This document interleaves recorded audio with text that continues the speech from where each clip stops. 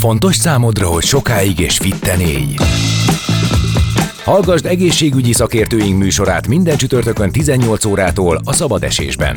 Egészségkód. Legyél a Rádiókafé medikus hallgatója, hogy minél tovább legyél egész.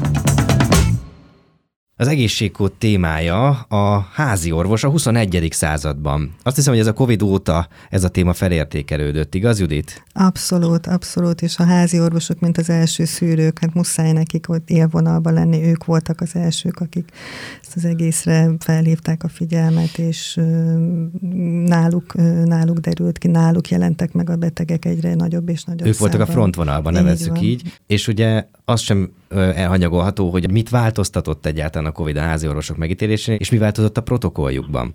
És aki ebben a témában segítségünkre lesz, dr. Palkó Judit, a Semmelweis Egyetem családorvos tanszékén oktató orvos, és ő az, aki pro universitate érdemrendet kapott, méghozzá azért, mert a Covid idején előrébb volt mindenkinél egy jó pár lépéssel. Úgyhogy most üdvözlöm a vonalban dr. Palkó Juditot. Üdvözlöm Önöket és a kedves hallgatókat is. Kezdjük ott ezt a mai beszélgetést, hogy amikor először Covid fertőzöttel találkozott, még ugye nagyon új volt ez a dolog, még ismeretlen volt, akkor ön hogyan reagált? Hát igazából ez már egy hosszabb folyamatnak a vége, és nagyon szerettem volna, hogy legyen egy pozitív eset, amivel tulajdonképpen nyilvánvalóvá lehetett tenni azt a folyamatot, amit már úgy sokan sejtettük, hogy ez a vírus ez nem fog megállni sem Kínában, és egyre több gócpont alakul ki, tehát hogy óhatatlanul az országban is megjelenik, és hogy akkor már ugye ott volt az olaszországi példa, vagy Iránban tudtuk, hogy egyre nagyobb számban vannak Covid-fertőzött betegek, tehát egy ilyen nagyobb gócú területek alakultak ki Covid-fertőzöttség szempontjából, és hogy ezt valahogy jól lenne elkerülni.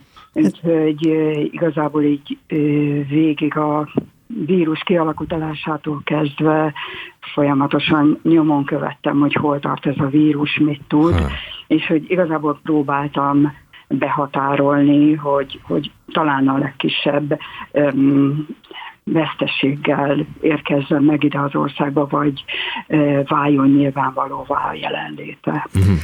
Azért már hallottuk világszerte, hogy hogyan alakulnak a statisztikák, hogy egyre szaporodik a száma, bármilyen óvintézkedés, izolációs vagy idő, amit a páciensek eltöttek, azért a számuk egyre inkább szaporodott ezeknek a fertőzötteknek, és egyre nagyobb valószínűséggel várható volt, hogy az országban is megjelenik ez a vírus, úgyhogy tulajdonképpen már megkezdődött a felkészülés az eljárási rendekkel is, amikor ezekhez folyamatosan alkalmazkodtunk, és tulajdonképpen a világban is ugyanúgy a WHO, a Európai Járványügyi Központ, a Robert Koch intézetnek az adataira lehetett támaszkodni, és az adott nekem sok segítséget.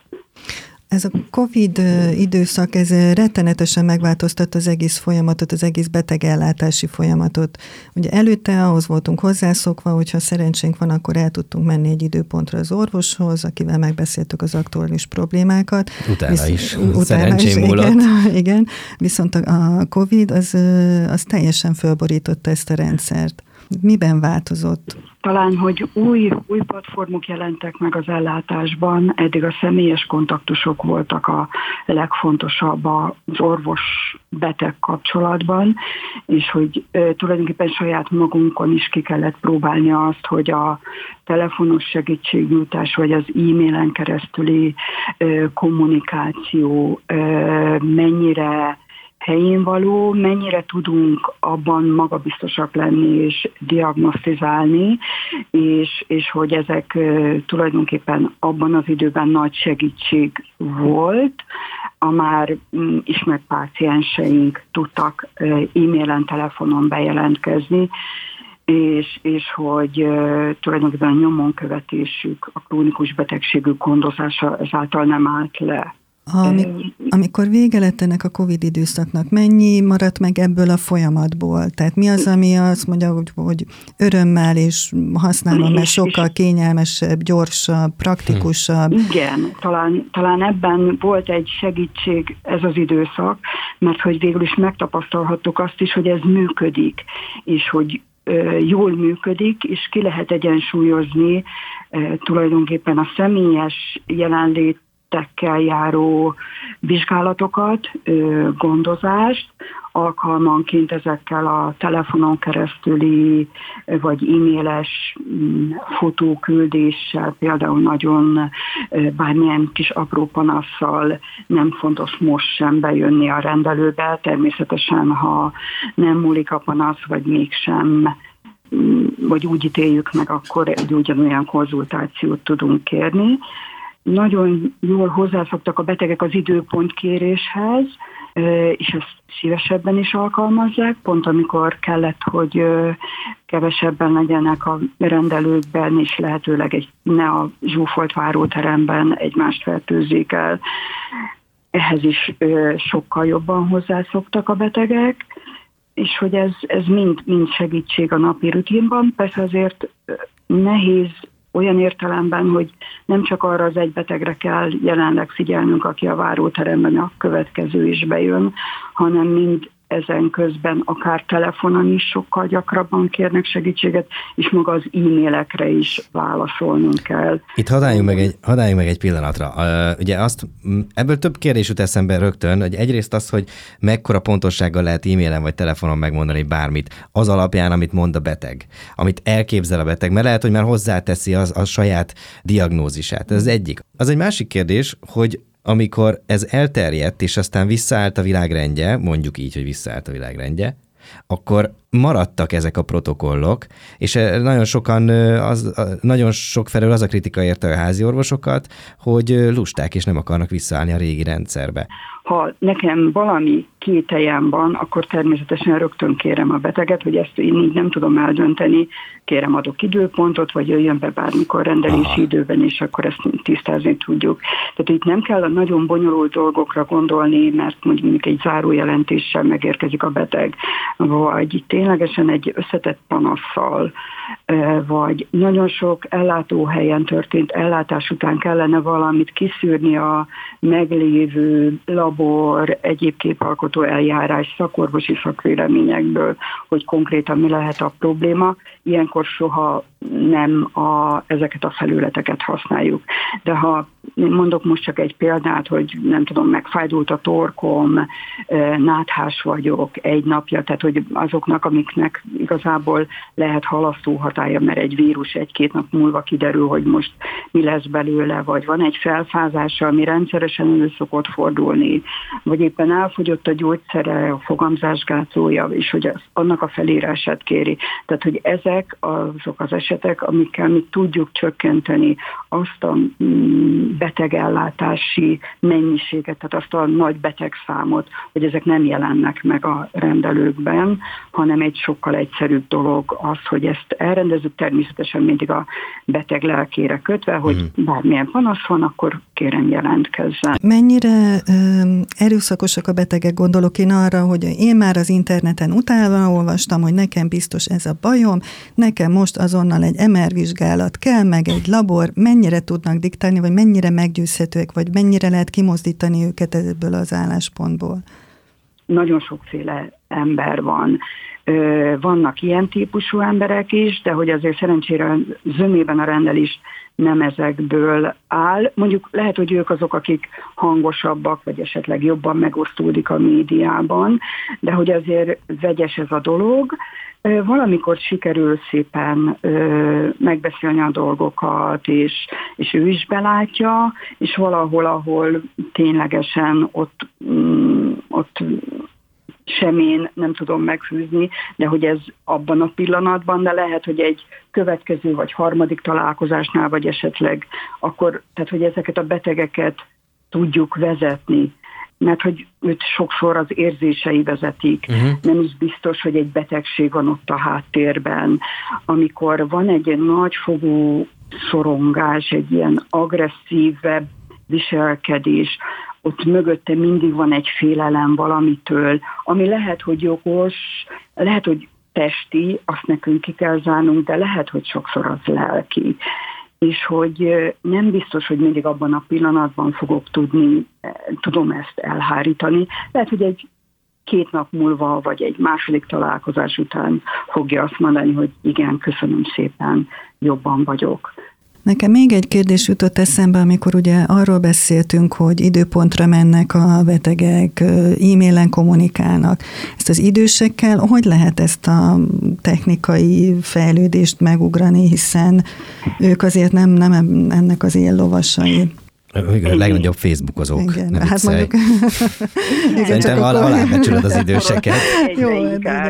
Szerintem is rákap a Facebookra, tehát hogy sokkal többen tudnak, szerintem a Covid ez is fejlődést okozott az idősebbeknél is, de azért vannak ugyanúgy, sokszor a család segít ilyenkor, és akkor az unoka, a gyerek tudja ezeket az e-maileket, tehát mondjuk egy vérhigító beállításnál a kapcsolatot fenntartani, és hogy akkor hogy szedje tovább a gyógyszert, tehát hogy ez is nagyon jól működik, mikor jöjjön vérvételre, és ilyenkor sokszor egy anyuka esetében a lánya segít be, de ők azok, akik természetesen bejönnek a rendelőbe, és kérik a személyes ellátásukat.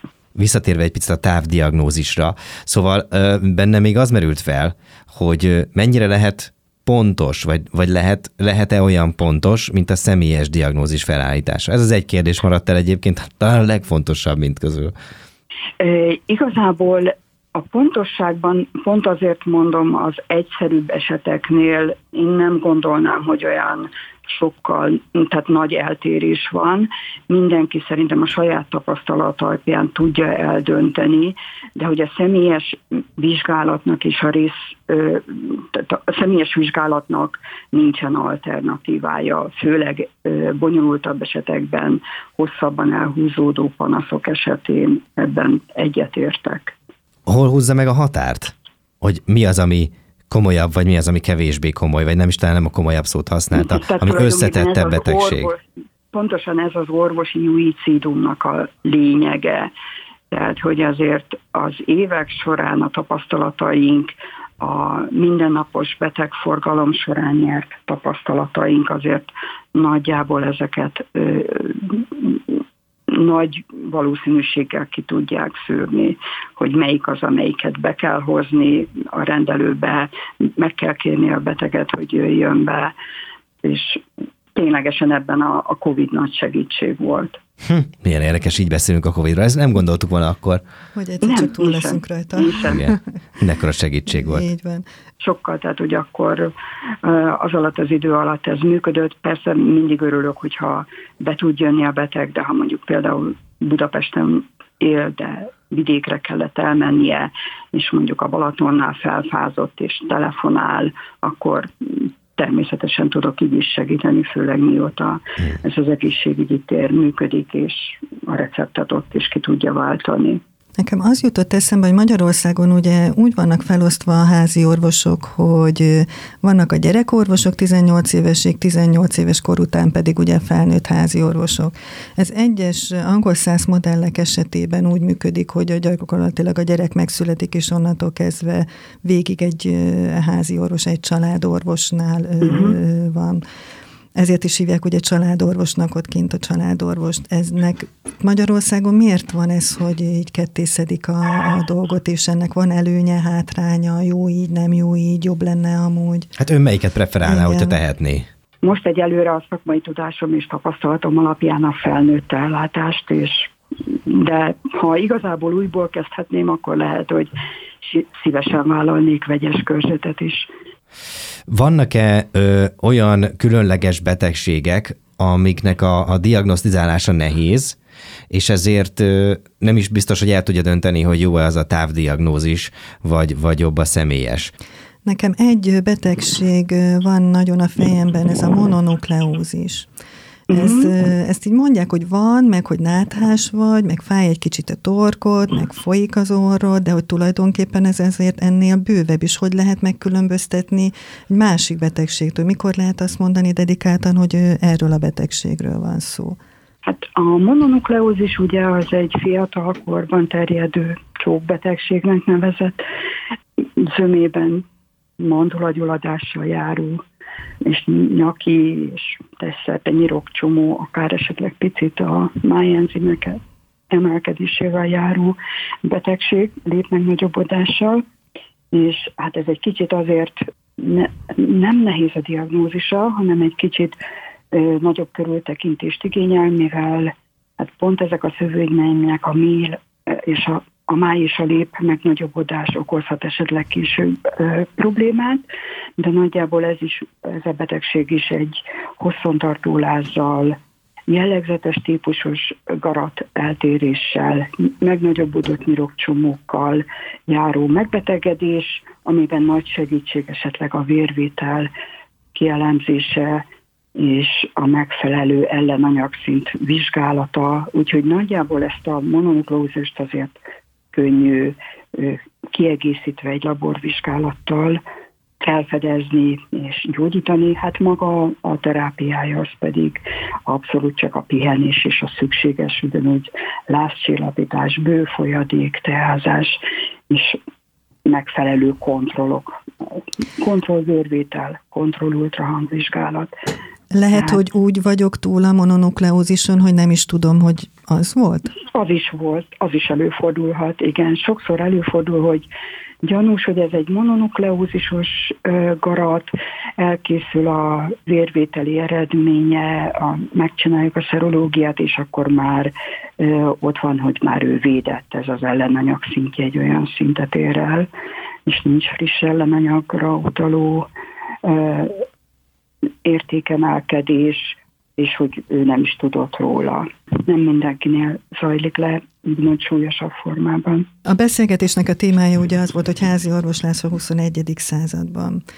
Van-e valami olyan jellegű fejlődés, ami előremutató, ami nagyon modern, ami be tudnak hozni mindennapokba? Hát ez most egy jó kérdés.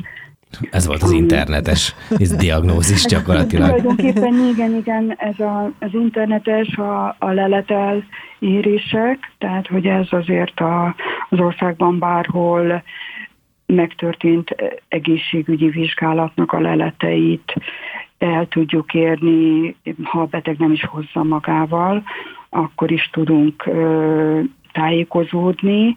Esetleg más szakorvos által elrendelt vizsgálatokba bele tudunk nézni, az mindenképpen egy kiegészítés nekünk, hogy milyen irányban történtek már kivizsgálások, és legyen ez mondjuk nem csak az állami intézeteknél, hanem a magánellátóknál is megtörtént vizsgálatokra rá tudunk nézni.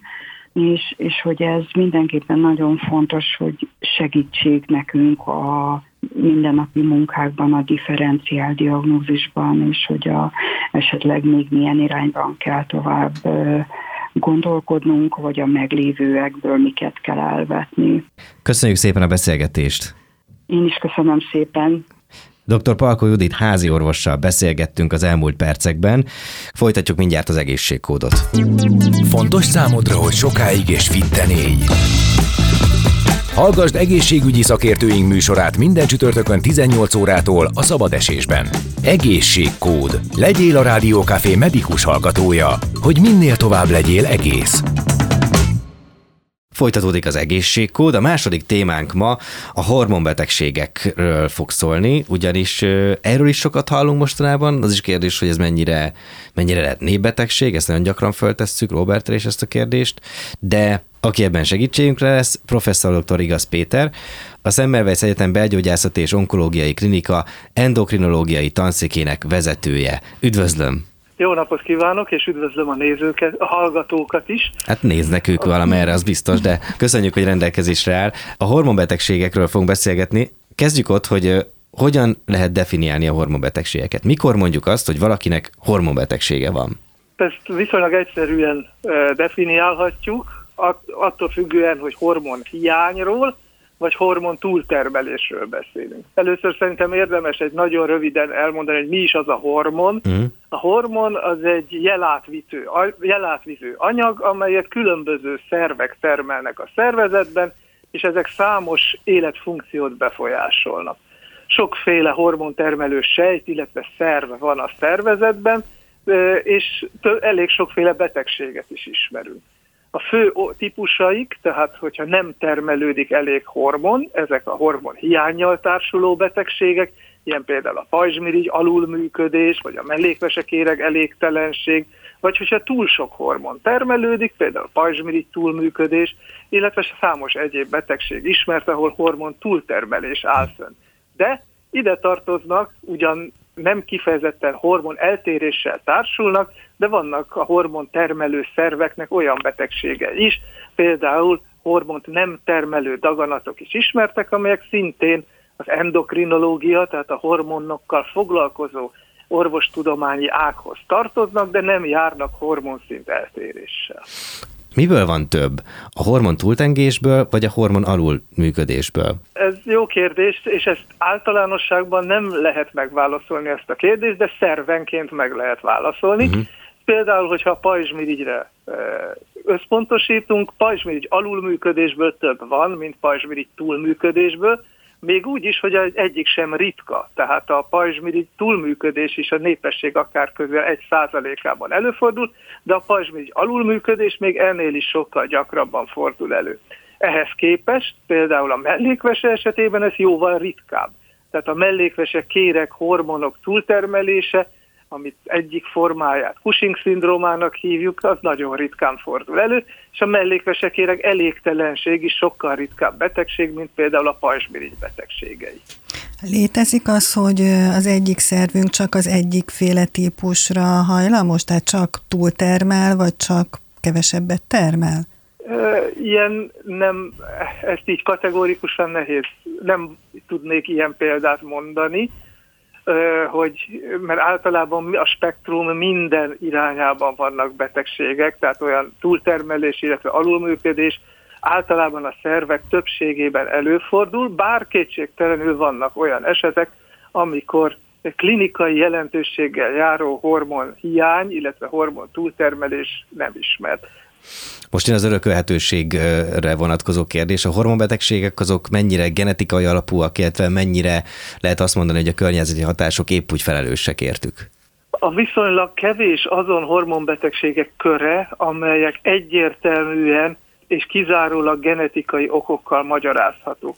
Nyilvánvalóan elég sok betegség van, ahol van valamiféle hajlam, de a betegségek többsége több tényezőből alakul ki. Ezek egy része kétségtelen genetikai, de elég sok környezeti tényező is lehet, illetve a legnagyobb részüknél nem tudjuk, hogy mi az, ami a betegség kiváltásáért felelős. Beszéljünk egy picit a hormonpótlásról, ugye akkor beszélünk róla, hogyha hormon alul működésről van szó. Igen. Ez egy olyan kezelési mód, amitől lehet, hogy sokan megijednek, viszont kell ettől félni, hogyan zajlik, hogyan kezd elképzelni, és egyáltalán mikor szükséges? Igen, egy nagyon fontos területre kérdez rá, mert valóban sokakban él egy félelem, akkor, hogyha meghallják, hogy hormonpótló kezelésre van szükség. Fontos elkülönítenünk, hogy ez a hormonpótló kezelés, ez nem ugyanaz, mint a hormonkezelés a hétköznapi nyelvben. A hormonpótló kezelésben egy hiányzó hormont pótlunk, tehát a normális állapot visszaállítására törekszünk. Tehát például egy pajzsmirigy alulműködés esetében hiányzik a pajzsmirigy hormon, amit L-tiroxinnak nevezünk, és ezt kiválóan pótolhatjuk egy tablettás formában, és ezáltal helyreállíthatjuk a normális hormonszinteket és a normális élethez szükséges hormon ellátottságot. Tehát ez semmiképpen sem tekinthető olyan kezelésnek, aminek komoly kockázata lenne, sőt, annak van kockázata, hogyha a hormont nem pótoljuk. Hasonló a helyzet a mellékvesekéreg elégtelenség, illetve a többi hormonhiányos állapot esetén is, hogyha nem termelődik elegendő mennyiségben a hormon, ezt kívülről bevihetjük, és ezáltal helyreállíthatjuk a normális életfunkciókat és a normális viszonyokat, tehát ettől semmiképpen sem szabad félni. De mi van akkor, amikor valamiből túltermelés van? Hát arra másfajta kezelések vannak, tehát az egy például Tehát arra is rendelkezünk megfelelő kezelési módokkal. Tehát például egy pajzsmirigy túlműködés esetén az okától függően természetesen többféle kezelés áll rendelkezésre, ez lehet gyógyszeres, lehet jódizotóp alkalmazásával, amit felvesz a pajzsmirigy, és ezáltal a túlműködő részt elpusztítja, és helyreállítja a normális működést, illetve a műtéti megoldás is a hormon túltermelő szervek kezelésének egy fontos módja, aminek révén lényegében eltávolítjuk azt a mirigy, illetve mirigy részletet, vagy daganatot, ami a hormon túltermelésért felelős.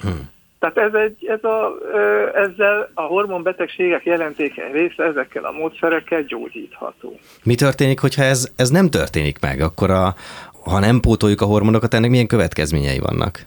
Tehát ez a mirigytől függ. Attól függ, hogy egyrészt a hormon, amit nem pótolunk, az milyen fontosságú a élet szempontjából. Vannak olyan hormonok, amelyek alapvetően szükségesek a túléléshez, ilyen például a mellékvesekérek hormonjai, a pajzsmirigy hormon, hát az nem annyira életfontosságú, de nyilvánvalóan az is nagyon fontos, és nagyon nagy bajt csinálnak lánk vele, hogyha nem pótolnánk. De vannak olyan hormonok, amelyeknek a pótlása nem befolyásolja érdemben az életkilátásokat, de mégis jobbat teszünk vele, hogyha pótoljuk. Ide tartoznak például a nemi hormonok, amelyek nélkül lehet élni, de nyilvánvalóan a közérzet, illetve az általános életvitel sokkal jobb, hogyha szükség van rájuk, akkor pótoljuk. Vagy a növekedési hormon is felnőttekben, mi gyermekekben a neve alapján is jól ismert, hogy nagyon fontos a megfelelő testmagasság elérésében, de újabb adatok szerint felnőttekben is, amennyiben hiányzik a növekedési hormon, ez elsősorban olyanokban fordul elő, akiknek agyalapi mirigy daganat műtétjük volt, vagy valamiféle agyi érintettség, akár trauma következtében az agyalapi mirigy sérül, a növekedési hormon hiánya felnőtt korban is okozhat problémát, nő a zsírtömeg, csökken az izomtömeg, tehát a pótlása előnyös lehet egyes nagyon megválogatott betegcsoportokban.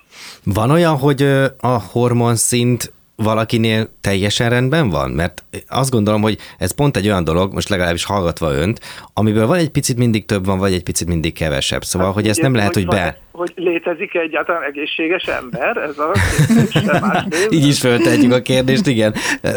De én most a hormonok... Kérdésem, hogy igen. Tehát az emberek többségében a hormonszintek normálisak. Aha. Tehát a hormonoknak vannak normális tartományai, amiket nagyon sok ember vér eredményeinek elemzése alapján állapítanak meg.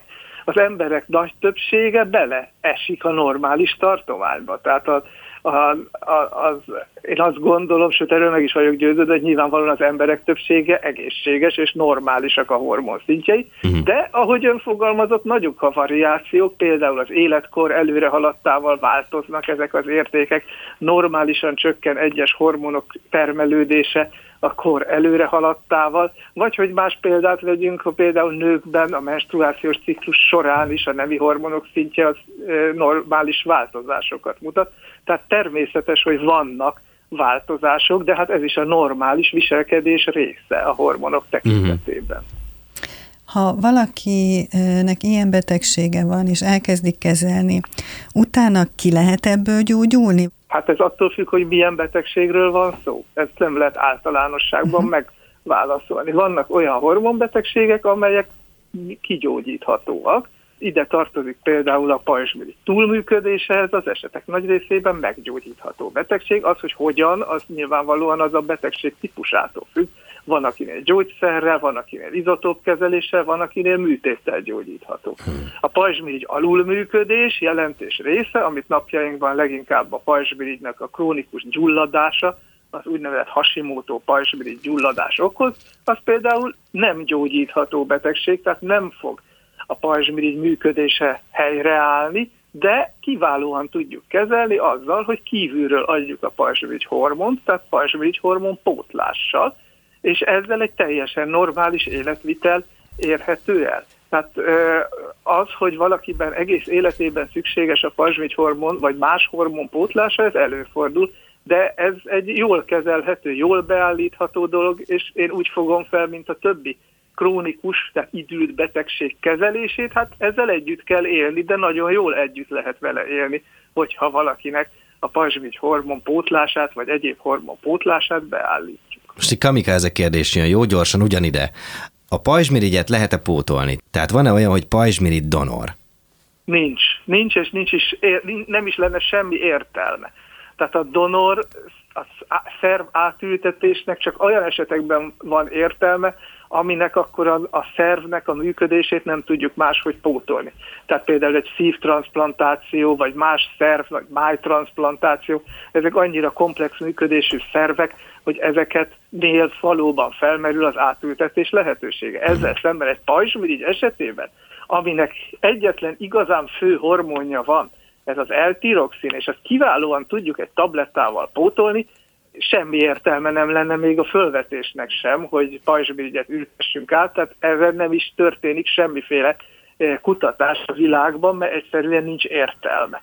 Az endokrin szervek közül az egyetlen, ahol szerv átültetés felmerül, az a hasnyálmirigy, de az sem így külön-külön, bár arra is vannak próbálkozások, mégpedig a cukorbetegség kezelésében.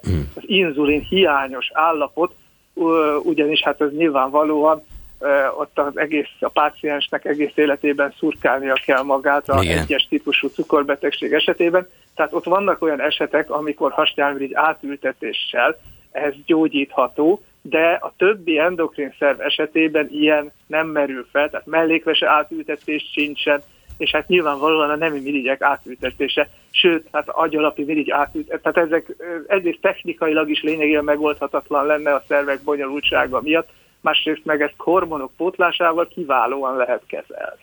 Melyek a leggyakrabb hormonbetegségek? Hogyha sorrendbe állítjuk a hormonbetegségeket, akkor a leggyakoribb az a cukorbetegség, a második leggyakoribb a pajzsmirigy alulműködése, és a harmadik leggyakoribb egy olyan szerv, amiről viszonylag keveset beszélünk, az a mellékpajzsmirigy túlműködése, ami a pajzsmirigy mögött elhelyezkedő szerv, és ez a kálcium anyagcsere szabályozásában fontos.